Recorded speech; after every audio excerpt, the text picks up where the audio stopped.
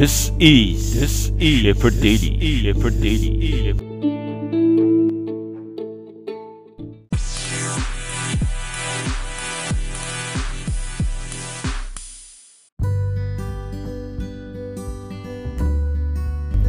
In many parts of the world, individuals are usually picked out and celebrated because of their level of education.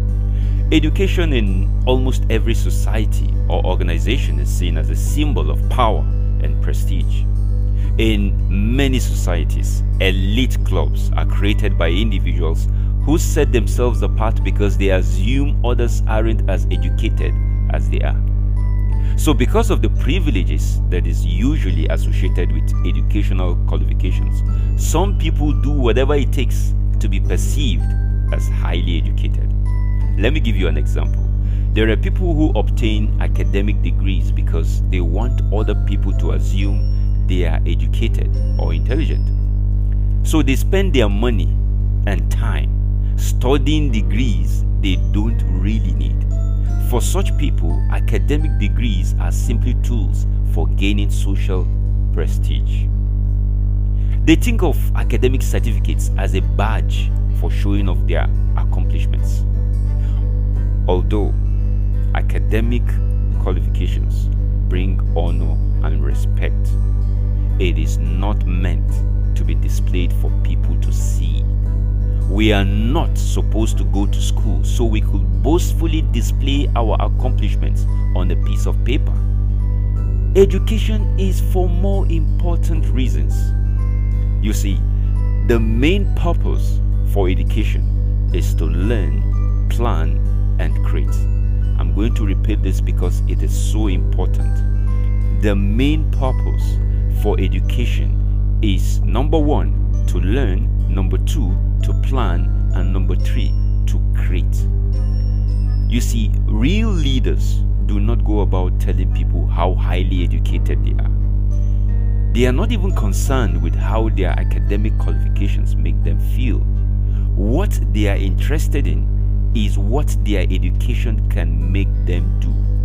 So effective leaders use their education for productive purposes. They quietly use their intelligence to learn all the things they need to know about their work and vision. And so they don't just obtain academic degrees for show off. The education they obtain is relevant to their dreams and vision. Once they've acquired the right education, they come up with a plan of action, which usually falls in line with the information they've acquired. And with that information, they draw up a plan designed to create something. The plan then becomes strategic because it leads them to a specific target. Through a productive use of their education, real leaders create something which can be of great benefit to others. That is, by following the principles of creativity, effective leaders acquire information through education and then create a product or service that can bring change in the environment. Now, that is how to make the best use of your education. Your academic qualifications should be a tool for creating something meaningful and purposeful, and not just something for showing off. Having loads of academic titles and certificates doesn't really bring value to others unless you can put it to good work. If your school education doesn't help you acquire new skills that is relevant to your dreams and plans, then you've just wasted your time within the four walls of a classroom.